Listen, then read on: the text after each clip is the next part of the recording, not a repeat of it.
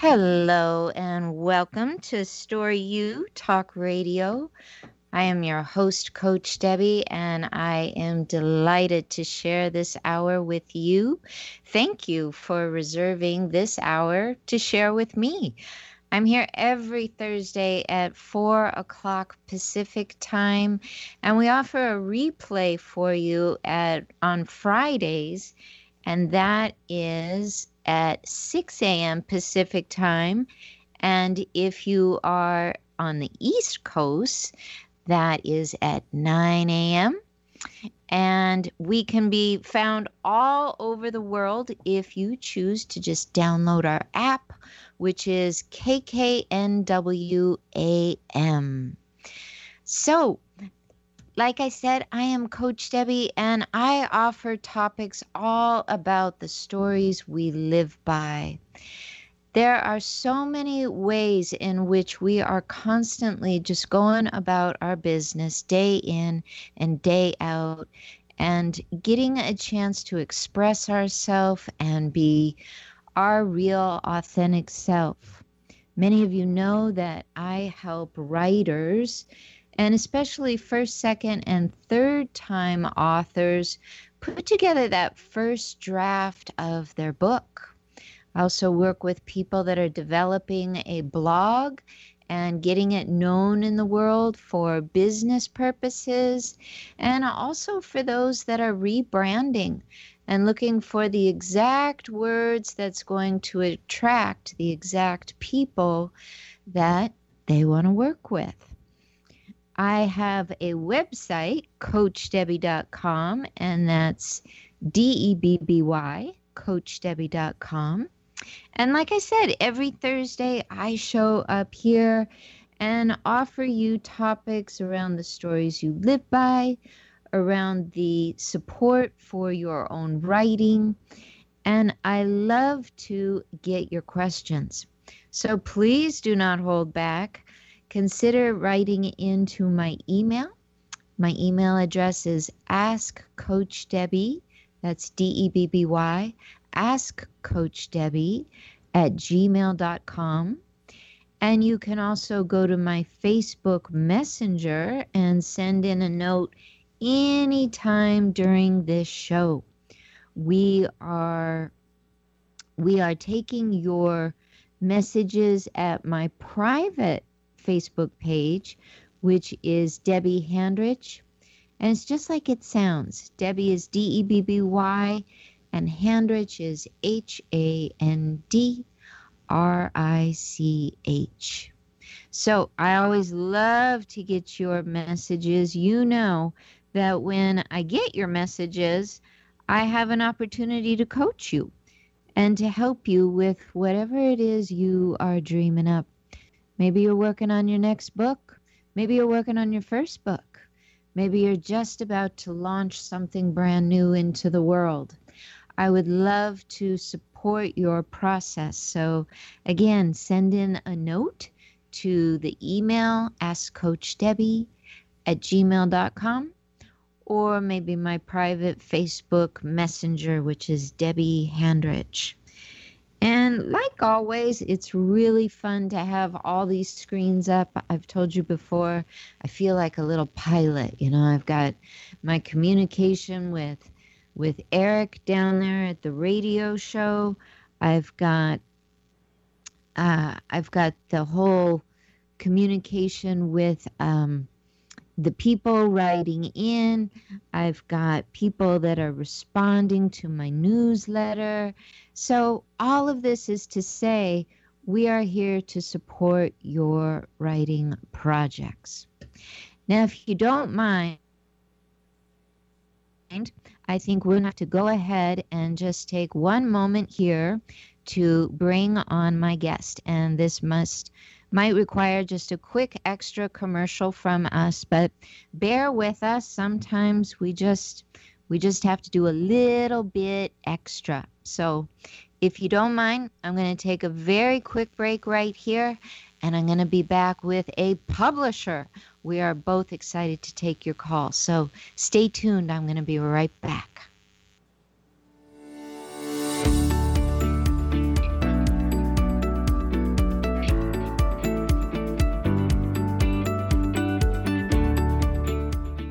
Hi, this is Marilyn Milano. If you love animals, then please check out my new show, Love Has Many Faces, Tuesdays from 9 to 9:30 a.m. right here on Alternative Talk 1150.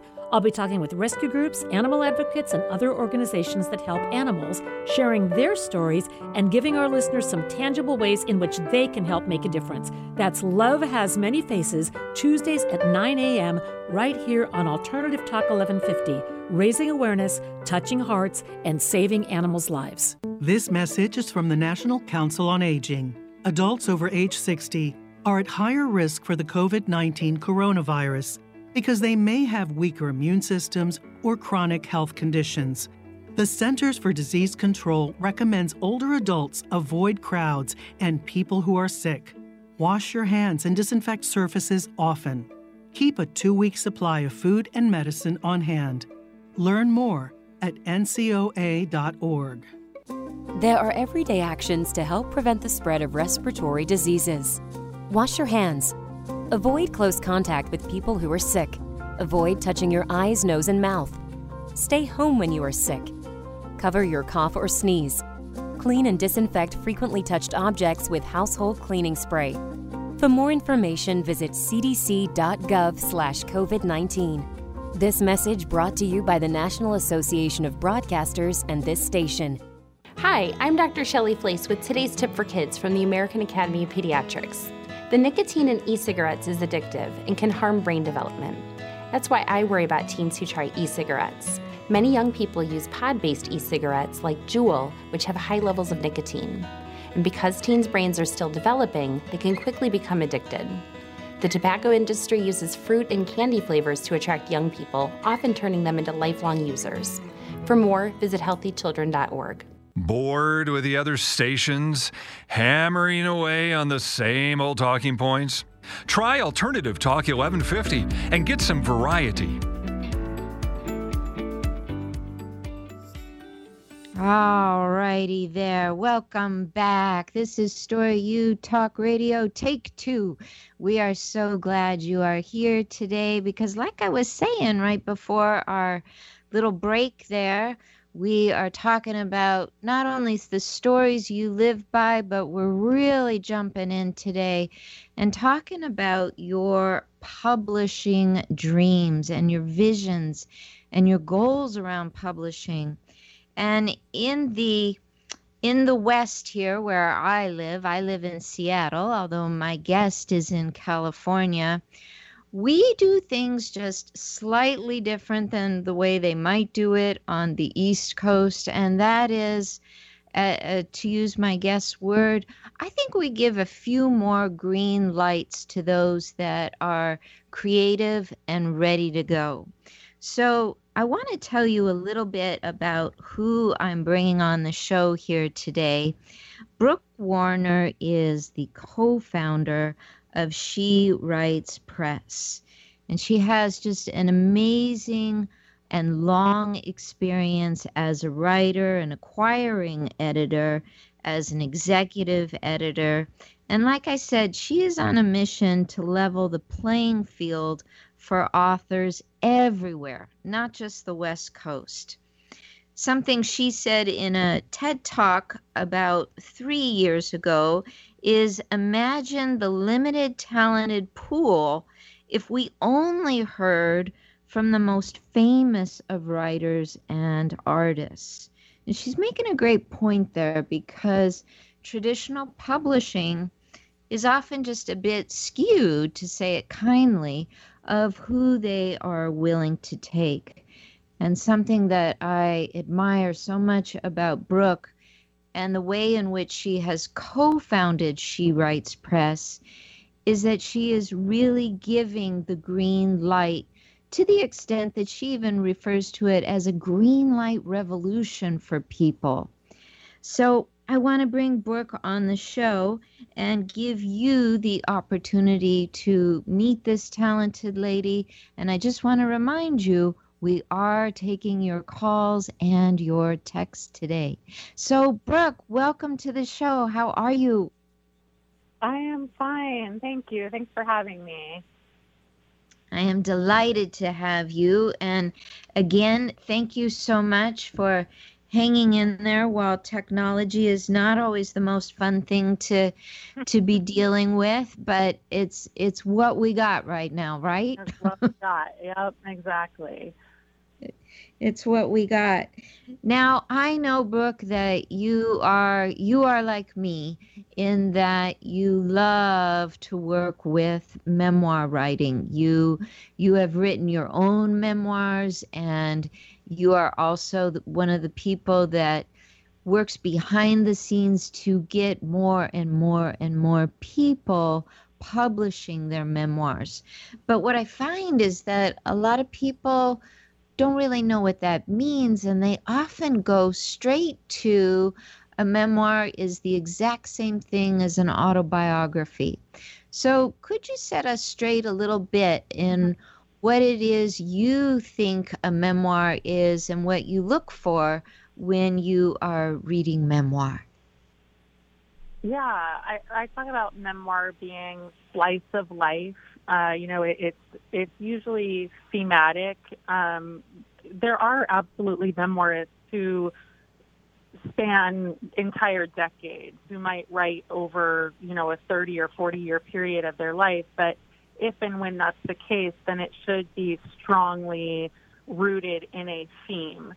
And so memoir is also scene-based. It often reads like a novel, but where it departs from a novel, of course, is that these are things that actually happen to the person who's writing the book. And then hopefully they're also reaching into reflection, telling their readers why what they're writing about matters. Yeah, exactly. I work with people so much in those early stages of writing draft number one. That's something I love to do, is put together workshops where we're getting those thoughts that have been bumbling around in the mind for days, weeks, months, years. Some people have admitted to a decade. We're getting those ideas out into the first draft and preparing people for working with an editor. And often people that come to me, Brooke, are writing their grief story. And you said so well that there was a time when you were told that grief doesn't sell. Now, I disagree with this, and I know you disagree with this, but can you speak to us about your experience and why you support people that are writing their books that tell a story of grief? Yeah, I mean, it's one of the many topics that bring writers to memoir, of course. People do want to write about things that they've gone through to process hard things, but also, I think, oftentimes to help other people who are going through something similar. I just know so many memoirists who the reason that they picked up the pen to start writing in the first place was because they were looking for something and they didn't find it, and they thought, well, I should write that, So stories of grief, it's a universal human experience, grief and loss, and lots of themes around memoir that are very universal experiences. And so I don't think that you can say there's some sort of cap on that experience, like, oh, that has been written, that's been done. I think that people are looking to read all kinds of experiences. And so I think it's a very short-sighted comment. It was actually a salesperson who said grief doesn't sell. It's so limited in its perspective. And then, of course, there's so many books that you can point to that prove the opposite. I think of most of the very famous memoirs that are out there are touching upon grief and loss. So I think the industry tends to reduce things down. They can be very reductive and not very expansive in their thinking. And I just think we can't say what is going to sell and what's not going to sell, simply by the category or the experience. It's about so much more than that. Absolutely. Yeah, I couldn't agree with you more. There was a time when I ran the the publishing company that we had at our college for 11 years. And we accepted, of course, first our students and our faculty writing, and then we would open it up for national submissions. And our literary magazine was called Spindrift. And we won regional awards, and we eventually won first place in the nation. And what I so often found was that the pithy little poems that spoke about nature and dahlias that I thought were going to run away with the blue ribbons didn't.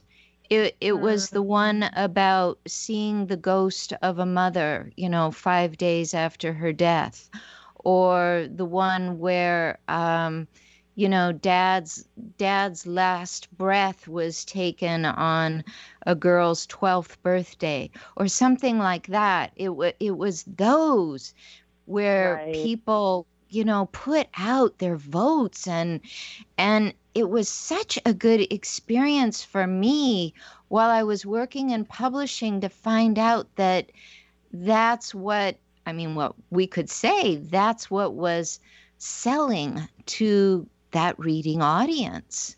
I was pleasantly surprised. Yeah, I think you're right, and I think it's exactly what we're speaking to, which is these universal stories, right? So that's what people want to hear about, because those are the relatable ones.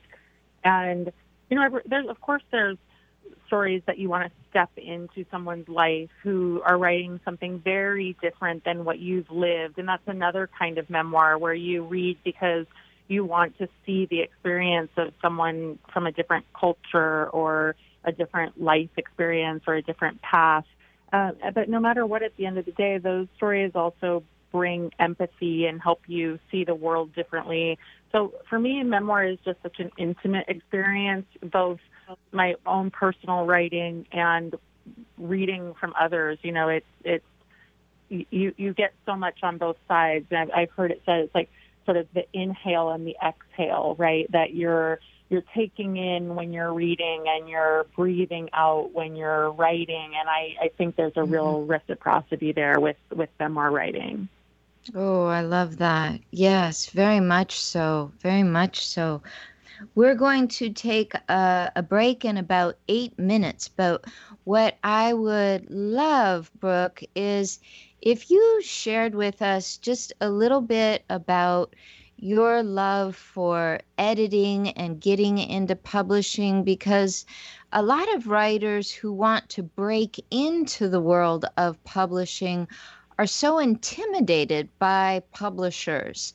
And I want people to know that you are a real, live, living, breathing, lovely woman, and what it was that attracted you to the work you love to do.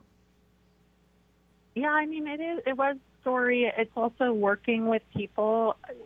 There are every kind of personality in publishing, but at the end of the day, people are there because they love books and they love stories. And I do think people get very nervous. Yeah. Necessarily so, right? But I hear that sometimes when I'm having a call with an author that they feel very exposed. They feel very nervous. They feel like, oh, this person has some sort of power to make my book happen. And right. I just encourage people not to turn over that power, to have a co-equal relationship with an editor or a publisher is going to make you feel like you're not giving anything away. And of course, respect is there, right? Like listening and collaborating. But yeah, you're right. Like we're very normal people who got into this business because we love stories and we love books.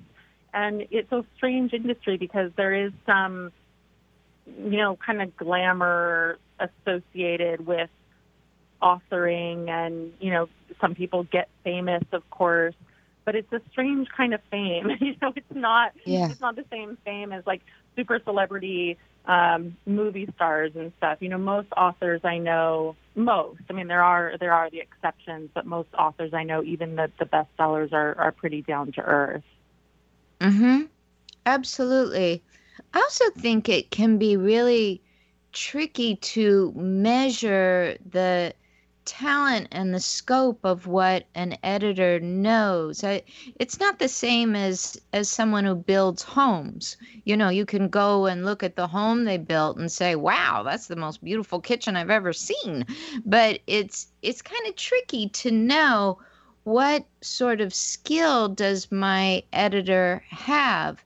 And yet at the same time, I know that to stand behind these titles, you know, even when I got promoted to a professorship, I didn't even want to take that on. I was like, "Oh, no, no, no, I'm your teacher." You know, I didn't like, I was so uncomfortable with that at first. And then I remember realizing that it was almost my duty to take on the label because I had a certain insight about people's writing, as do editors, as do publishers. So I think as well, it's important to help the public know what are the different kinds of publishing. We know a little about traditional, but what can you tell us about the notion of indie publishing or hybrid publishing? What does that mean?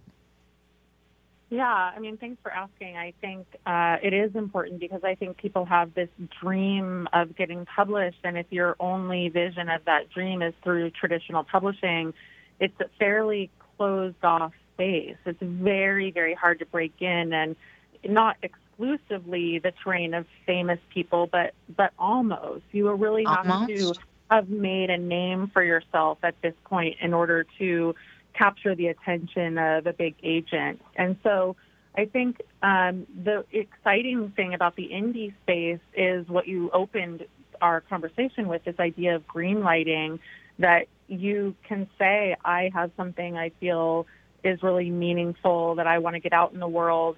And like for me, for instance, with the books that I've published, my books have probably sold in the ballpark of between 1,000 and 2,000 copies.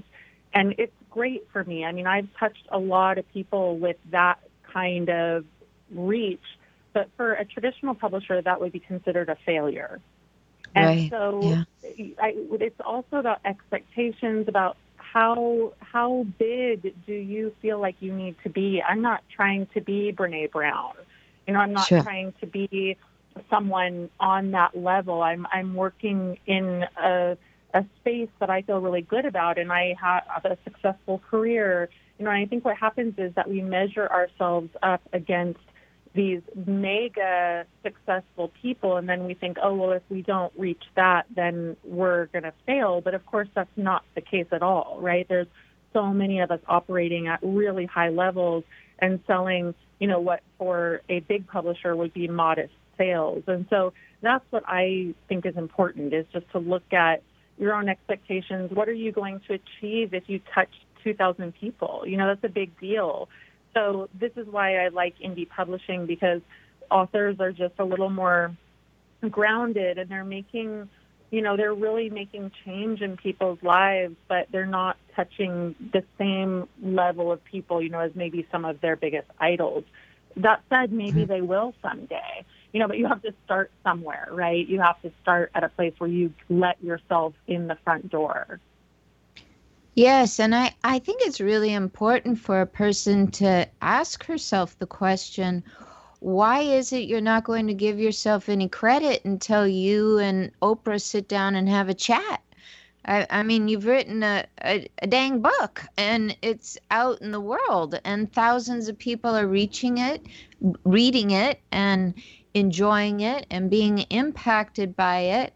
I mean, if 4 people read my book, I'm throwing a party. You know, it's not that I think we withhold our own celebration and our own definition of success based on some random model that just doesn't serve us. So I really appreciate what you have said there about getting published, and about really giving the notion that indie publishing might serve you better than a traditional publisher. I love that. Well, absolutely. It can serve you better. And also, like, for a lot of people, they're not going to have the opportunity to traditionally publish, right? So it's when you're looking at yes or no, the answer should be yes. And if you have a deep, deep goal to be validated by the traditional publishing world, that's something to work toward. You know, I think there's just a lot of instant gratification in our culture, you know, that and you see all of these successes and you think, oh, they just got chosen. But that's not how it works. You know, most of the people who we see as successful worked really hard to get there.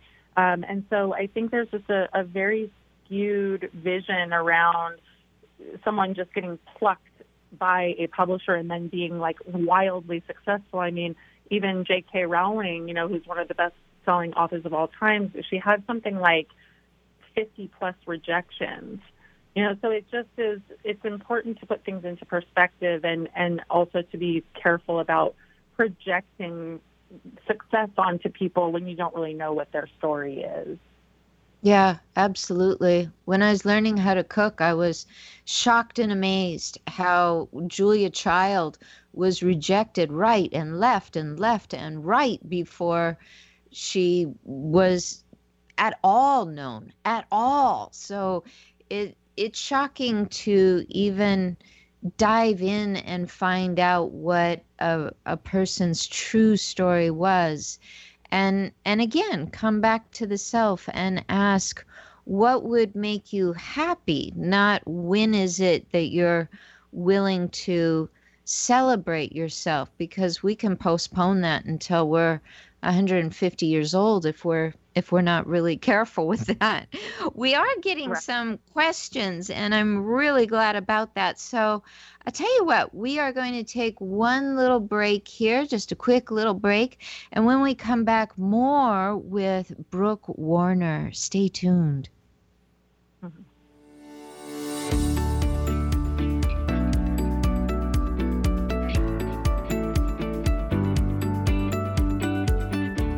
Are you ready for something real, raw, upfront, and honest? Then tune in each Wednesday at 2 p.m. right here for Love from the Hip. I am spiritual hypnotherapist, master esthetician, and the host, Sakura Sutter. This show is unlike anything you have ever heard and was created to help others to help themselves. Hear me follow up with guests I have hypnotized and see how it has improved their lives. I will also spotlight amazing people from around the world, their skin tips, live readings, and answers to life's burning questions. Join us each Wednesday at 2 p.m. Our veterans risked it all to protect our freedom. One of the best ways to say thank you is to volunteer to support them. At a time in history where kindness is a virtue, volunteering means a lot. For over 47 years, Help Heal Veterans, a not-for-profit organization with the support of citizens like you, have delivered therapy kits to veterans who need them. To volunteer or learn more, visit healvets.org. That's healvets.org.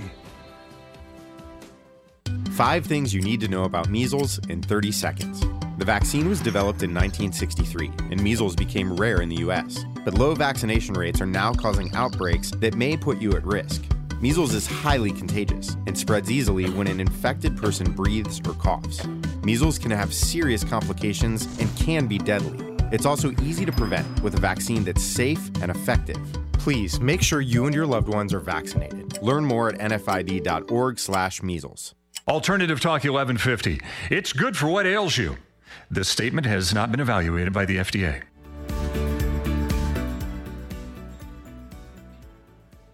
And welcome back to Story U Talk Radio. If you're just tuning in, I am talking today to Brooke Warner, co-founder of She Writes Press in Berkeley, California. Brooke has a long and extensive career as an editor, a publisher, a writing coach.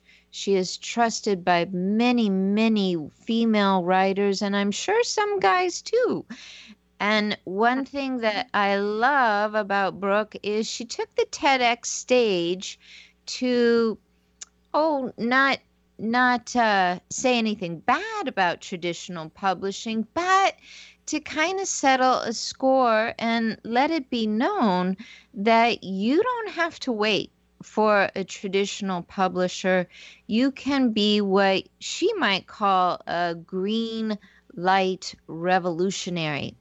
And Brooke has a wonderful book I'm going to ask her to tell you a little bit about, as well as some of her memoirs. But one of the things I love about your work, Brooke, is that you are giving people this empowered feeling that being creative is plenty and that it's time to bring their work into the world. So when you talk about the Green Light Revolutionaries, please give us the full title of your book and a little bit about your purpose for taking the TEDx stage that day and sharing your message. Yeah, I mean, that book that the TEDx talk was based on is called Greenlight Your Book, and I called the people who do that greenlighters. And since then, because I did the TEDx talk in 2017 and the book came out in 2016, I also wrote another book that came out last year in 2019 called Write On Sisters, about women writers. And so taking the stage for TEDx, yeah, I mean, it was to offer a different perspective. I think I've been fighting for legitimacy in some ways a lot, ever since I entered indie publishing, and really wanted authors to know, like, the measures that traditional publishers use to tell you whether or not you're good really have nothing to do with how good your book is. It's about you, and your fame and your celebrity and your contacts. And I think that's an important thing for authors to understand, because when our creativity gets rejected, when people say, we don't want you, we're not going to publish you, a lot of authors take that personally and think, I'm not good enough. The thing that I poured my heart and soul into isn't worthy. And it's really coming from a false premise. And earlier we were talking about turning over power. I'm very big on not turning over your power, especially your creative power, to some out there force that, is kind of making arbitrary decisions at the end of the day. Yes, exactly. And it is the arbitrary that often shows up in disguise to us as seeming so meaningful. And it's not. It's not. And it might take the editor in the field to point that out to you. It might take the coach to point that out to you. But you really, really need to stay in the game and stand behind your content. I hope for Catherine, our listener, this has bridged the way to her question. She has written in on Facebook Messenger and said, I sent in my book to Simon & Schuster. After 7 years of research in my area, I was certain that I had plenty of information, yet the rejection letter sent me to bed for nearly 2 weeks. I feel that if I had been more connected, something would have happened. I have a huge following. Would I be a great candidate for indie publishing? So would you like to answer Catherine there, Brooke? Yeah, totally. I mean, first of all, I get it, Catherine. That whole thing of sending to bed for 2 weeks is such a familiar story, because it is upsetting. You feel like you have this thing and it should be celebrated or at least accepted, and I know so many authors who have taken that journey and felt so discouraged. And so the good news is, if you get through the other side of that 2-week spell or however long it puts you out, and then you get up on the other side and think, this thing is good, and you're saying a lot of fabulous things, like, I have a following, I have readers, that inner knowing is really, really meaningful. And so I think you're exactly the kind of person that is a green lighter or could be a green lighter if you choose to be. And indie publishing just has a lot of different options. I mean, as Debbie and I have been talking, like we haven't gotten into it yet, but there's self-publishing, there's also hybrid publishing, and there are also many, many, many presses that are not Simon and Schuster, that are smaller independent presses that if you feel like, okay, well, I can't subsidize my own work, I still think you could get published by going directly to a publisher. So there are just all these other paths. And I think authors can kind of get their sights set on just the big five when there are hundreds of other alternatives. I love that. Wonderful. What do you say we just jump into our second question here, which is from Yvonne. And Yvonne says, now that I have retired, I finally have time for my fiction writing. People have told me it would be a good idea to take on a pseudonym. I am all for this idea, but I really don't know why this advice. Could you ask your publisher coming on today about this?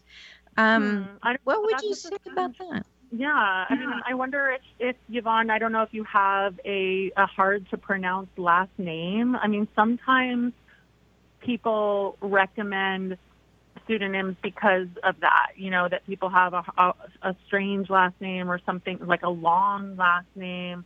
But I always advise keeping your name. I mean, why would you publish under a different name unless you had a very compelling reason? And in this case, you're questioning it. You're saying, well, wait, why would I do that? So it's just probably a reminder that there's lots of bad advice out there, and you have to be careful because in this world of book publishing, people love to give misguided advice. And I sit on a lot of panels, and it's very shocking to me how little even people who are in the industry know about all of publishing, because there are so many different segments and so many different ways that you can be siloed. And so, I was on a panel recently where, I think the woman I was with knew a lot about self-publishing, but she was giving some advice that for someone who was not self-published would have been misguided. And so, it can be quite complicated and probably, just bears repeating that you ought to get advice from more than a few people or kind of try to make sense of where people are coming from. Yes, I agree. I think simple terminologies can also be misinformed among different groups. For example, I was on a panel where they just kept talking about best-selling. And I knew that the people they were talking about were not New York Times bestsellers, although they very easily could have been Amazon bestsellers. And I made the distinction, and I often make it here, that what I would imagine most people want is to be a bestseller because they were read, not because they sold X amount of books before the due date, or before the publication date. I even talk about this one gentleman that he took a picture of himself and uploaded it through Creative Space, did all this, and he got enough people to click that he received his best-selling award, and it wasn't even a book. It was just a picture. So, there's a lot of misinformation about the publishing world, and I think it goes back to it being so hidden, so mysterious. So once upon a time, you had to be committing 20, 30, 40, a zillion hours of your week to writing to even think about publishing your book. But days now have changed where we are writing for many, many, many, many different reasons. And I'm curious, Brooke, how much does She Writes Press support when it comes to those writing books for their brand? Yeah, I mean, people can and do write books to their brand, and that's fine. I think that for us, the big question just becomes, how can we still have a spectacular cover? Sometimes authors want to be on the cover if they're promoting their brand, for instance, and we're not opposed to that as long as it's a professional shot. And then also just understanding whether it makes sense to actually publish on She Writes, because I think the authors that we best support are novelists and memoirists and other people who really benefit from traditional distribution, because we have traditional distribution. And sometimes authors that are just about speaking, like let's say you have a big following because you speak all over the country and the most books that you're going to sell are through the back of the room sales. That is an author who might be better served by self-publishing, just because of the sheer economics of it. If you don't care about being in bookstores, you don't need traditional distribution. So people have very different reasons for publishing. And the other thing I just wanted to tack on about what you were saying earlier is, like, there are a lot of people, unfortunately, who are in this business to game the system. And it's very uncomfortable for me because, what we call book people who are in the business because they love books. Book people are not trying to game the system. Book people have sound advice, but there are lots of people who have capitalized on just how many people want to write books, and they give bad advice and they do kind of sketchy things, like taking a picture of, I think the guy you're talking about took a picture of his foot and sold it on Amazon. And, these things are just unfortunate. I think it's a lot of noise, and that the people who, ultimately break through in the end are not the gamers. They're the people who are doing the hard work and who take this seriously. And so, figuring out where you land in that environment and just being steadfast in it is meaningful. Yes, meaningful. Very key word there. I wonder, what do you think in this day and age, Brooke, about agents? It used to be that if you, certainly before self-publishing, that you would want a relationship with an agent. Do you have any advice about where that stands today and who might benefit most from an agent? Yeah, lots of people want an agent because an agent opens doors. An agent, I think if you want to publish with the big five, like Simon & Schuster or Random House, you actually have to have an agent. They don't accept unsolicited manuscripts, so you have to have representation. I feel great about agents. I think agents serve an important role in this ecosystem. I think they are very much champions of authors, and they help authors navigate a complicated system. The only thing about agents is that they don't make money unless you make money, and you have to make significant money for them to feel that your project is worth it. So I know, when I used to work in traditional publishing, I had a funny agent friend who used to tell me that anything that she sold that was $10,000 or less was a pro bono project for her, because Whoa. She was only making $1,500 on that project, right? That's not a way to make a living. These agents want to sell six-figure projects so that they make a decent commission.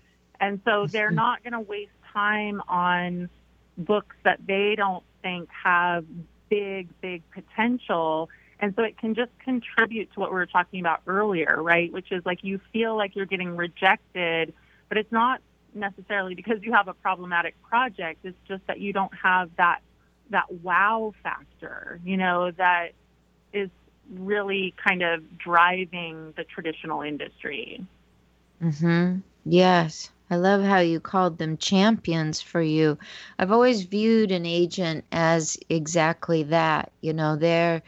They're almost like your auntie. That I know they're working for money, but they're so motivated to help you, the writer, survive and get your work exactly where you want it to go. One thing that you talked about in your TEDx talk is you said sometimes it takes walking through fire to see the path you thought you wanted to be on wasn't meant to be your path. And then you went on to say creative pursuits can be tied up to external validation, which we talked about a little bit here, this idea for external validation. But what I also want to point out to people is that sometimes the dream of writing a book starts to change once you're writing a book. And I would imagine you have experienced this so much with the people you're working with. As they're writing, they are shifting, and so is the dream. Would you say that publishers are always working with that, or is it more contract based and you write it all out early on? What can you say about that? I think it just really varies. I think of myself as a pretty pragmatic publisher, in the sense that I want authors to look at what they're doing from a business lens and educate themselves about the market, and in part because I don't want them to get hurt. I don't want people to have false expectations and then, be there's so many authors who are like, well, I'm going to be your next best-selling author, and and then the reality of the experience is that it's really tough and it's really competitive. And so I think it can be hard because I think there are a lot of people like me who believe in the dream, who understand that part of the dream is becoming a published author, that it's really meaningful and that it's an individual experience and that it's thrilling for every person. But a lot of people make this analogy to a baby, and as much as I don't really love that analogy, there is the place where it's most resonant for me that an author's book is like their baby is that it's also very common. It's like you're in love with your own baby more than anyone else will be, right? And so therefore you have to champion and be out there in the world, pushing your project. It's an extension of you. And so I just think there's a lot of really complicated emotions around book publishing because there's so much desire to be seen and to have a success, but there's also like exposing, and so it brings up shame and fear, and then there's also sky high expectations, and there's really few things I can think of that people do that bring up so many conflicting emotions in people. And so it's kind of, I guess I'm trying to answer the question by saying, like, hold the dream. It's great to be, to imagine all that is possible. But if you're only in the dream world and your 2 feet are not on the ground and you're not being pragmatic about the realistic, just outcomes of publishing, you're likely not to be a career author because it's just going to be too hard for you. You're going to get knocked down and you're not going to feel like you can keep going. And so the best authors are the ones who are just like, yep, got it, very on to the next book, because that's kind of how you have to be prolific and just kind of keep your head down and keep writing. Yes. Keep your head down and keep writing. It's not what people want to hear, and yet if you get into the habit of it, you find you create a relationship with it and you like it. You like it. Which brings me to Ashley. You're working so hard for me here, Brooke. Are you ready for another Sure. Are you ready for another question? Ashley says, I started writing fiction in my teens. I now have 3 manuscripts that I would be willing to show to an editor. Is it realistic to think that I could work with the same publisher again and again, or should I be thinking that I would be picking new publishers each time? Did you follow that? Yeah, I mean, I think my advice is just to get your first publisher. Yes. It's a partnership, and if your book does not sell well, it's unlikely that the publisher will publish your next book. It won't be personal. It will be about the fact that they couldn't publish your first one, and so it's pretty hard for them to back you on the second one when they're paying for everything, right? So again, I mean, that's where I'm saying there's all these conflicting emotions, where you're bringing, so much hope and aspiration to the table, and the publisher maybe is too, but they're looking at you as a business bet, and if the bet doesn't work out for them, they're not going to be like, oh, well, we love you and you're such a good person, so we'll publish your second book. It just doesn't go that way. And so, I think my answer to you gently and kindly is that you're getting ahead of yourself. That you need to sell that first book and be a great partner to your publisher by making sure that you do all the things that a dedicated author would do to get as many sales and to get, as many people interested in your book. And then if that all happens and it all goes well and your publisher is happy with your sales, then they will want you to do your second book with them. Yeah, very good. Do you have any industry numbers that would help people out? What is a typical number that Ashley should be hoping for? When you say numbers, what you mean, like social media following, or what are you talking about? Oh, there? Sorry, no.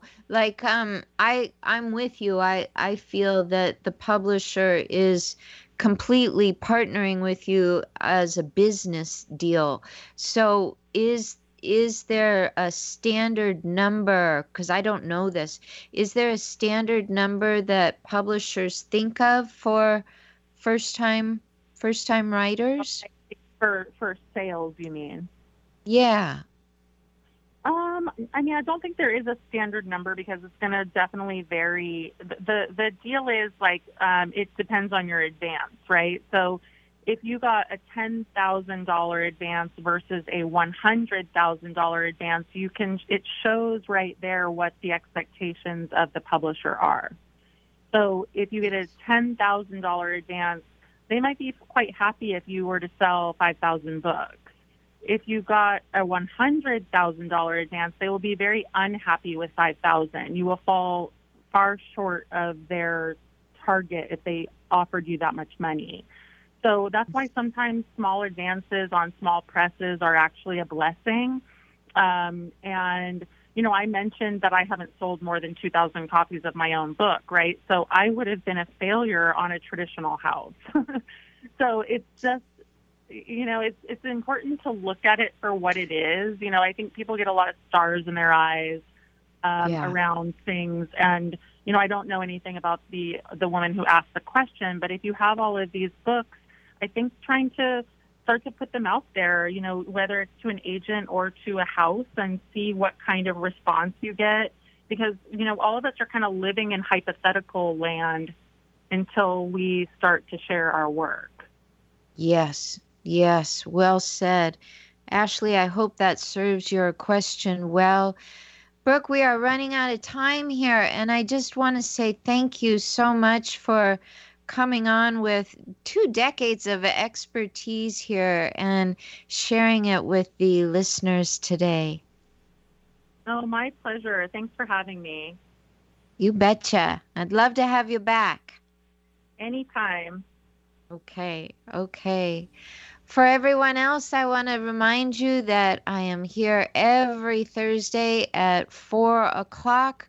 We talk about the stories you live by, and so often we are talking about the books, the blogs, and the brands you are writing. Thank you for joining me, and as always, namaste, my friends.